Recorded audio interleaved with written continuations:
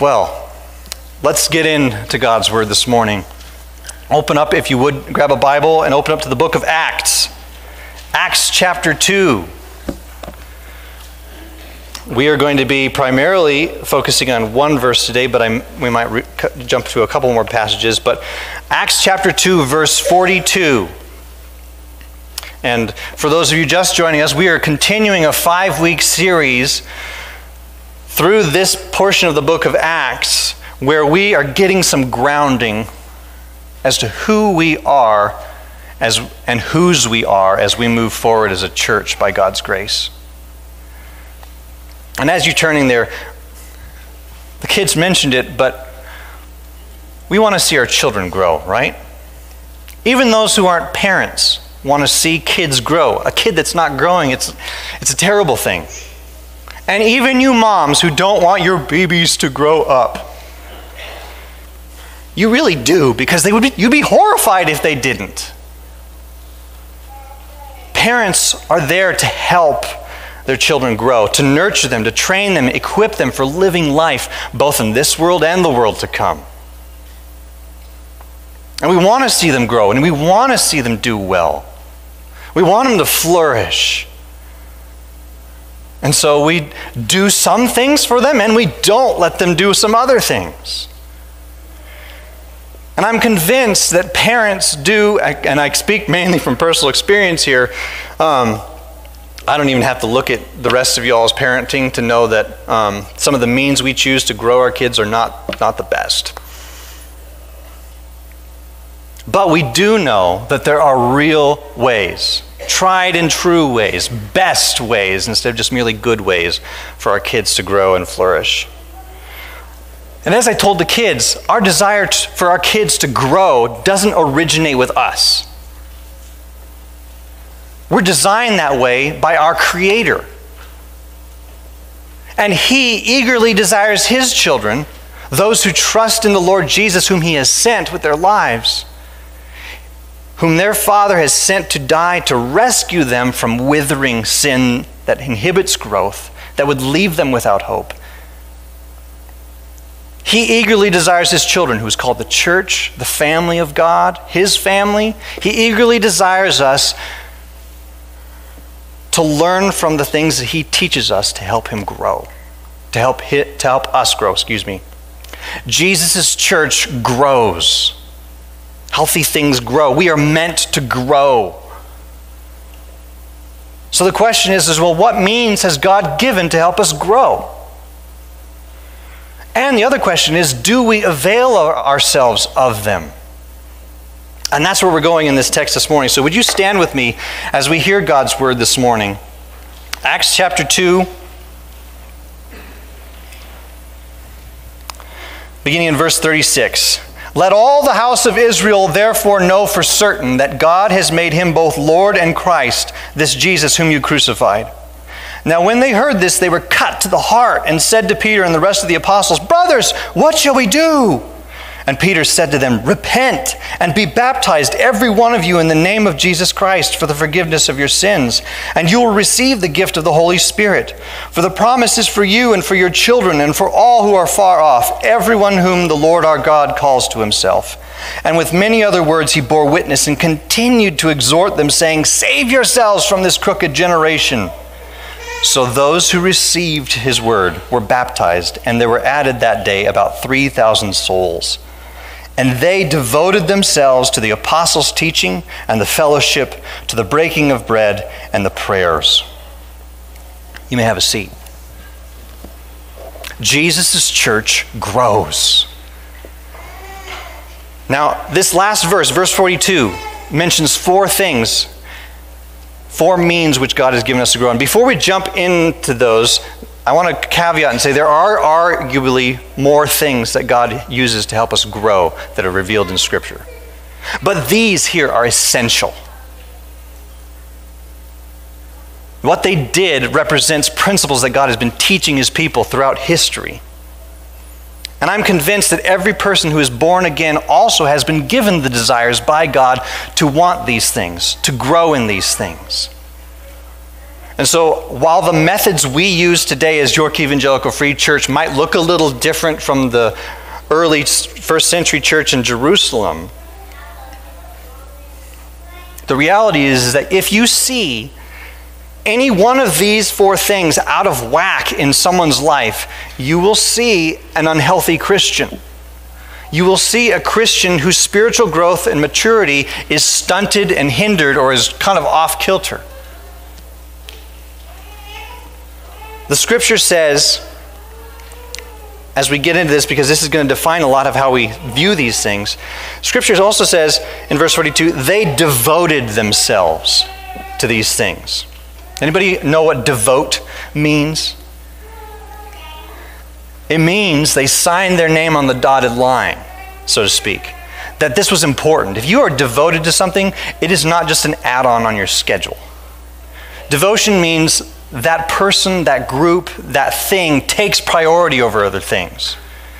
It means these people were willing to say yes to these things and no to many other things that might take their place.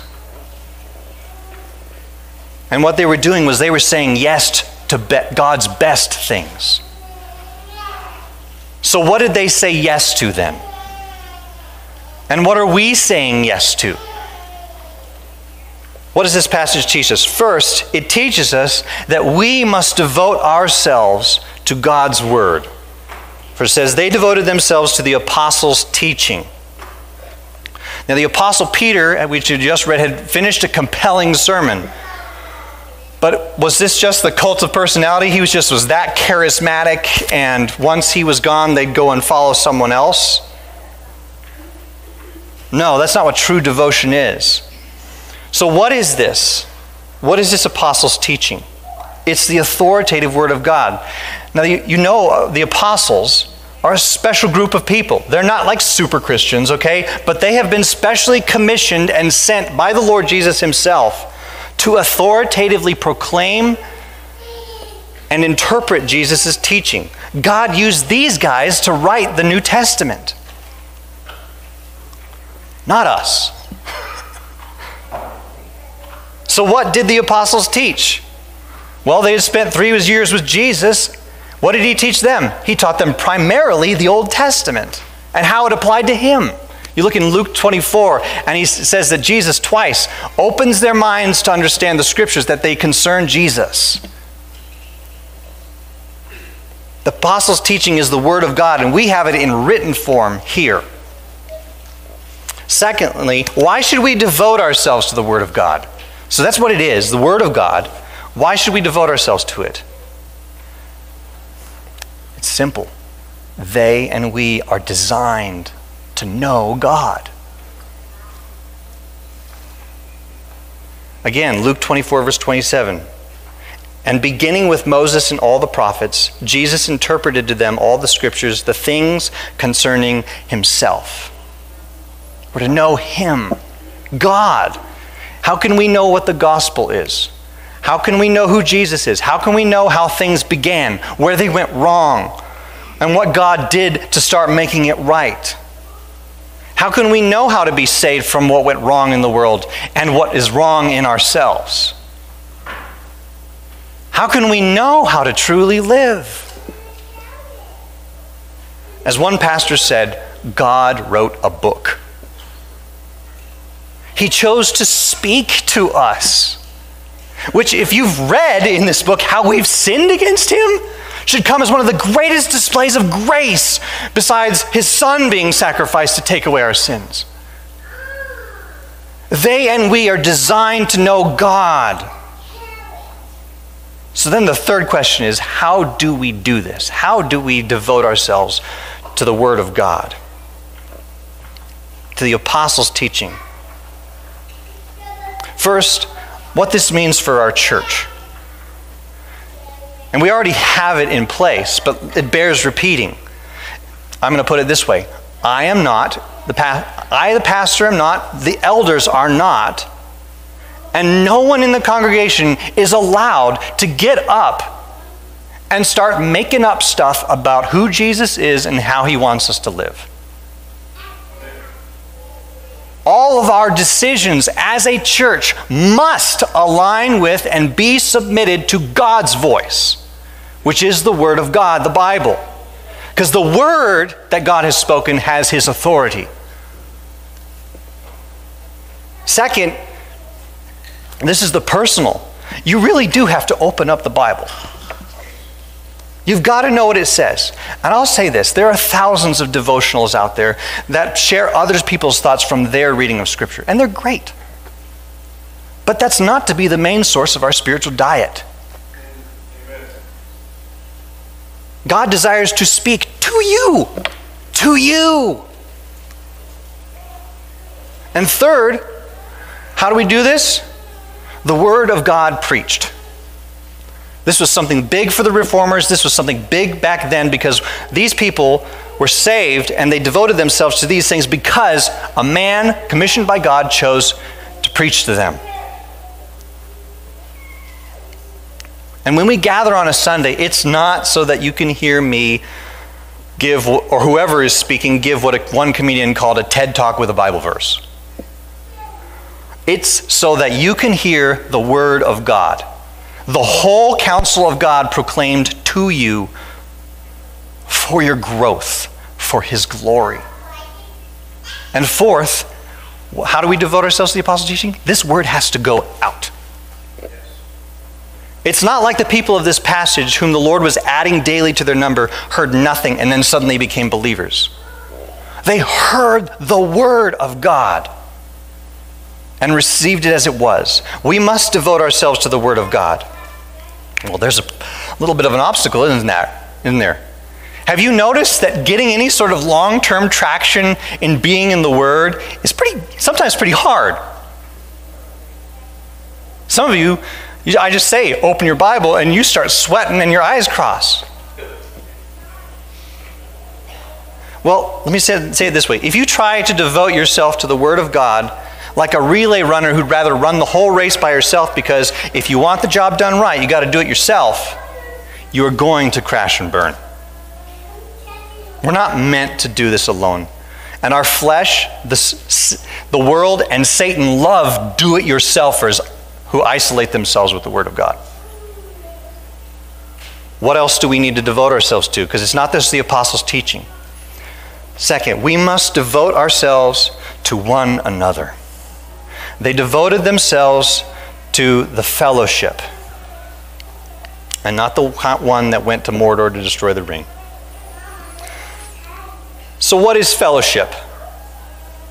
If we look at what the word basically means, to break it apart in its parts, fellows means equals getting together. And we need to remember that in the church. There is only one Lord and Christ of the church, and none of the rest of us are it. We are all on a level playing field before God. That should change how we treat one another. So that's just the English word, but what does the word there mean in the Bible? Well, one of the best ways to interpret Scripture is to look at other Scripture, interpret it through other Scripture. There's a passage in Philippians 1 verse 5 where Paul speaks of your partnership in the gospel. It's the same word, koinonia. So what does that mean? Fellowship, Christian fellowship, is the gathering of people around a common vision, the gospel, and shared mission, making the Lord Jesus Christ and His work, which is the gospel, known by making disciples. So shared vision, common vision. And with that, what that means is that fellowship is we gather together to help us and encourage us in that common vision and that shared mission. We're not there, we don't just show up to shoot the breeze, we're there to encourage each other in the things of God. Because let's face it, we are a forgetful people. We need each other to encourage each other. So why should we devote ourselves to it? There are a whole host of reasons. Excuse me, I'm getting a little dry here. Why should we devote ourselves to one another? I will share just one reason. This is God's will for his people, and Scripture commands it explicitly. Hebrews 10 verse 24 through 25 says this, "And let us consider how to stir up one another to love and good works, not neglecting to meet together, as is the habit of some, but encouraging one another, and all the more as you see the day drawing near." So where, according to this passage, is the primary location where we can stir up one another to love and good works and encourage each other to persevere? When we're together, when we're physically together. And there was a portion of time, shorter than other places, thank God, where this kind of fellowship was stunted by a pandemic. Our spiritual growth has been affected by that. And we need to lament it and be healed. But I also need to say this, that COVID is not the neglect that God is talking about in this passage in Hebrews. So church, I am so humbled and very encouraged that so many of you have devoted yourselves to one another, to the fellowship. You show up Sunday after Sunday, more than not, to be with the people here. Do you know that you have and are taking advantage of the opportunity the Lord has given you to bless us here, to encourage us? Your presence here serves us. And you are taking advantage of the reality that we are here to serve you. That's why we are to gather, to encourage one another, to stir one another up to love and good works.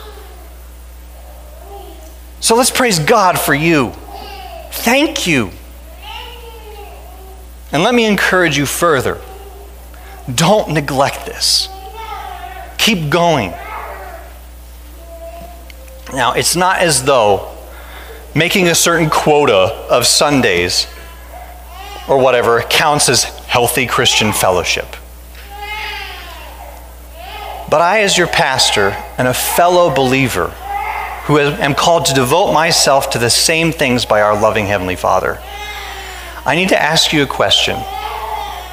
To you who seem to be habitually gone more Sundays than not in a given month. I get it. Emergencies come up. It's summer. People are traveling. But Scripture comes back to this word, devote. And I can't answer this for you. But I will ask you the question, can you answer yes to they devoted themselves to the fellowship, that is true of you? Is the Lord Jesus Christ, the transforming power of the gospel, and the new people, the new family in Christ, valuable to you? Valuable enough to you where you say yes to us and no to other things. That might be good, but not the best. We should be profoundly grieved when myself or our brothers and sisters do not value what God values. We as a church are grieved when people neglect us serving them in fellowship. That's what we're here for. We're here for you, to show you God, to help you remind you of God and His goodness and love. And we are, as a church, neglected because you have chosen not to serve us in fellowship. Our spiritual growth and yours are hampered when we choose something else.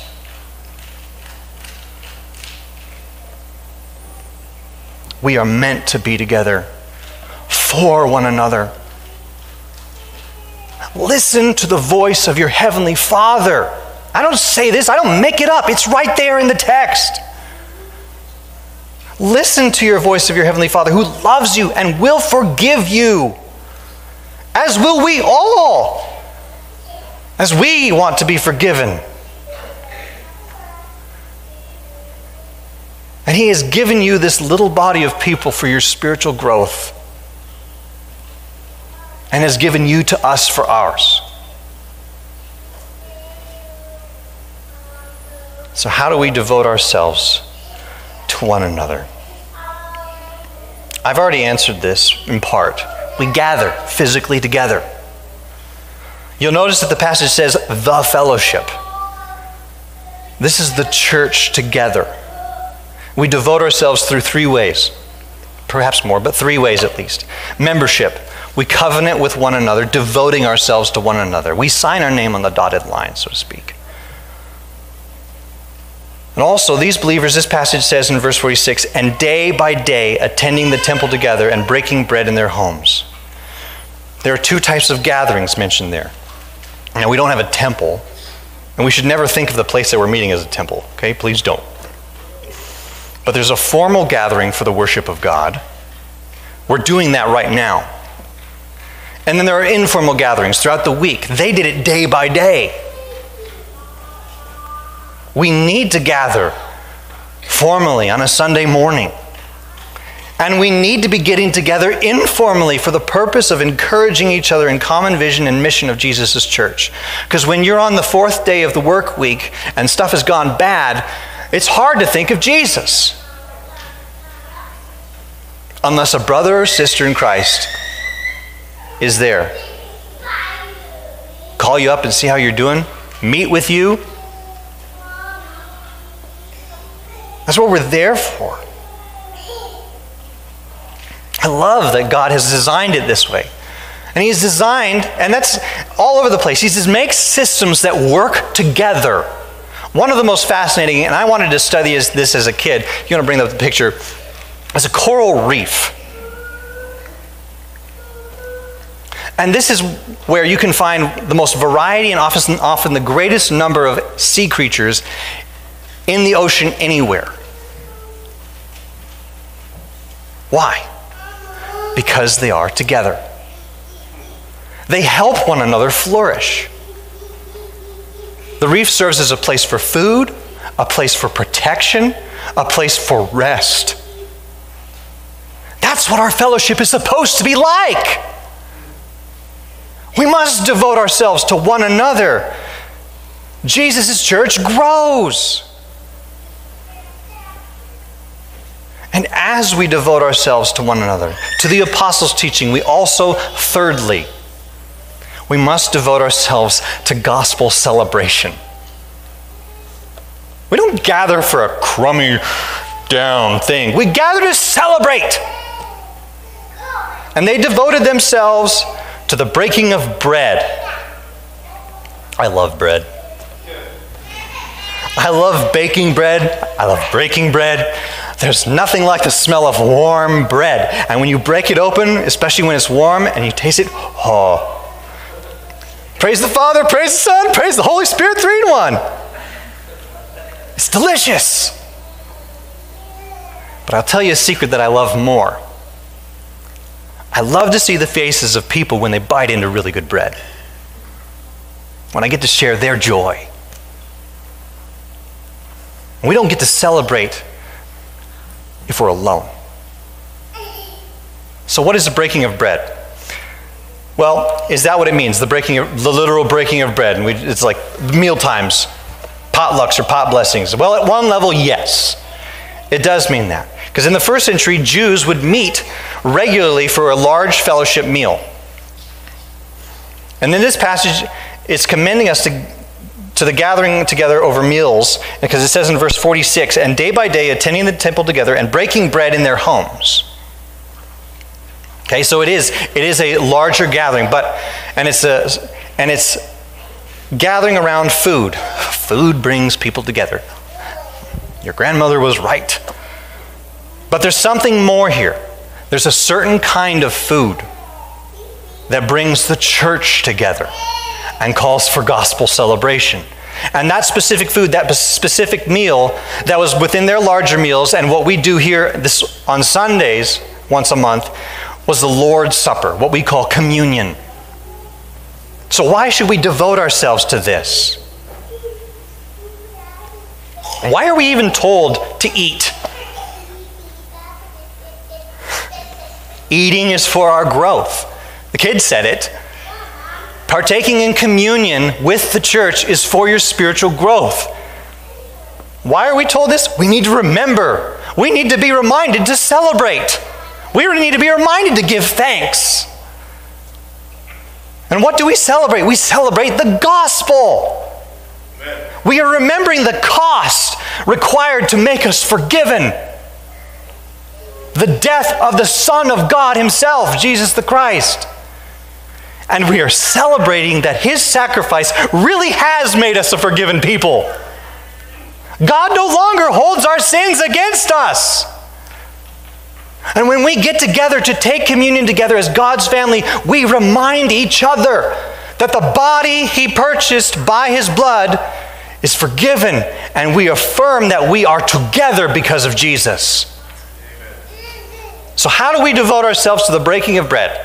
This is pretty simple. Come to the table. Come to the table and remember your need of a Savior who sacrificed himself for you. Come to the table remembering that you are in good company.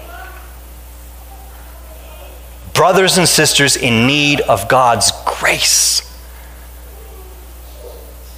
Some people stay away from the church because that's where the sinners are. Well, we're getting help. That's why we're here, because we need help.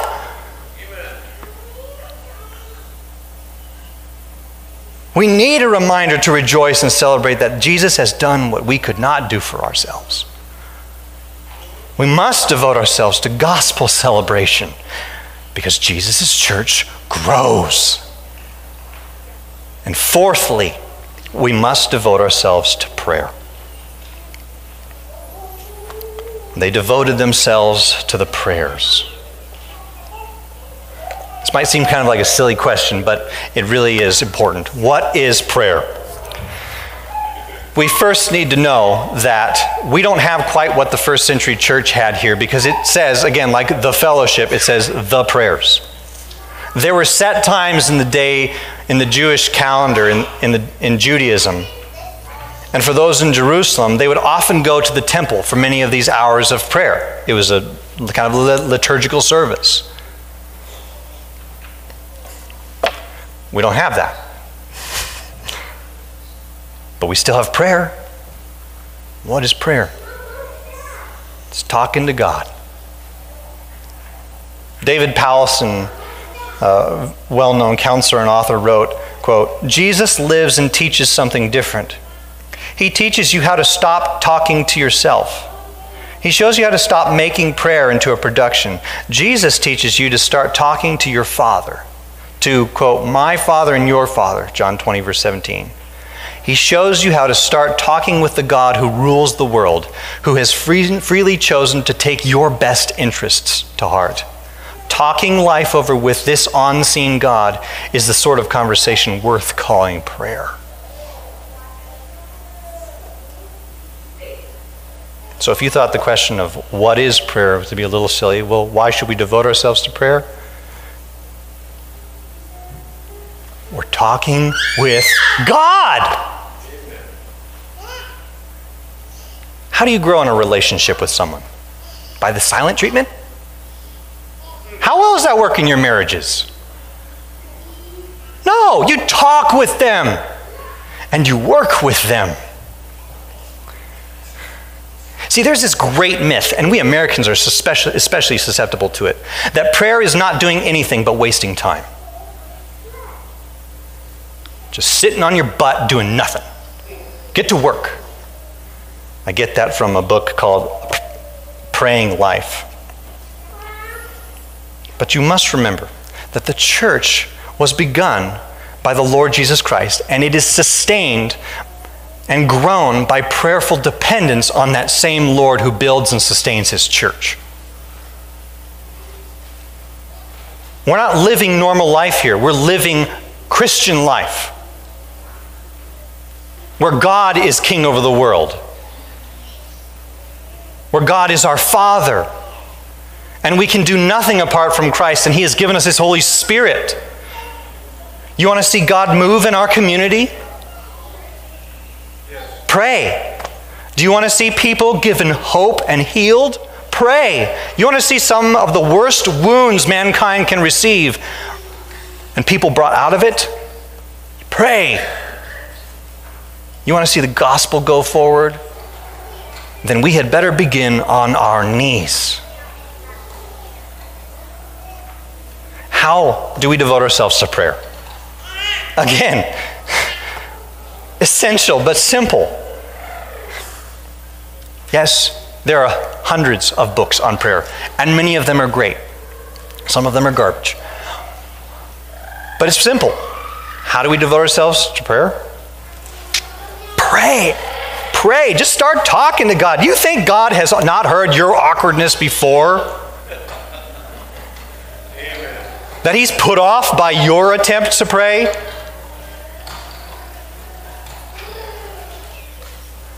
Do you hear that? He's communicating something even though we don't understand it. Well, guess what? We can communicate that way with God and feel like that's what we're doing. We're being a babbling baby. But God understands everything. And he knows what we need. For we do not know how to pray. We do not know what to pray for as we ought, Paul says in Romans 8. But the Spirit himself intercedes for us with groanings too deep for words.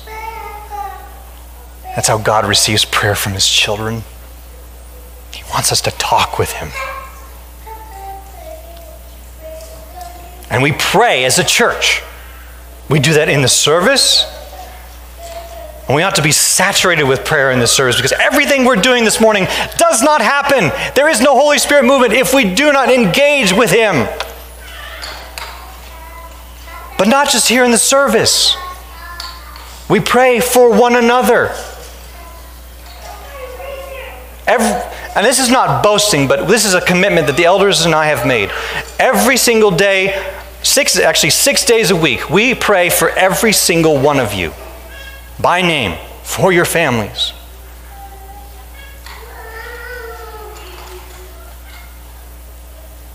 And we are to do that, and that's not just an elder's or pastor's job, this is for everybody. We are to lift up one another, for one another, and with one another. And one more way that we haven't done yet here, but I would like to, is that starting in July, we are going to start a monthly prayer meeting where we will seek the Lord together for our church and for our community and for the world that needs Jesus. We must devote ourselves to prayer. Jesus' church grows. Therefore, we must devote ourselves to the things that God has given us to help us grow.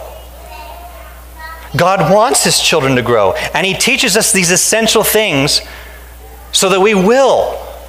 He doesn't give this as a list of to-dos because he wants us to keep the rules. He gives these because he's a loving father who wants the best for his children.